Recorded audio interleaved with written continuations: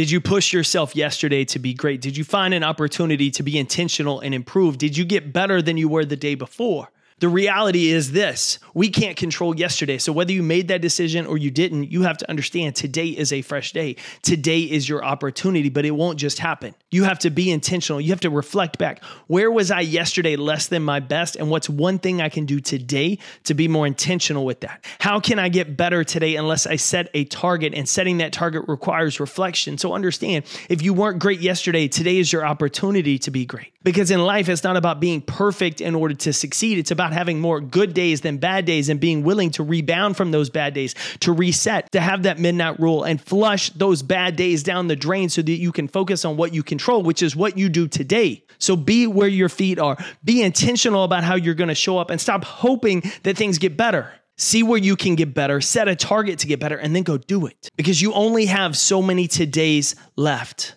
Make them count. I'm cheering for you, competitor. Go win your day. Thanks again, competitor, for tuning in to another episode of the Compete Everyday podcast.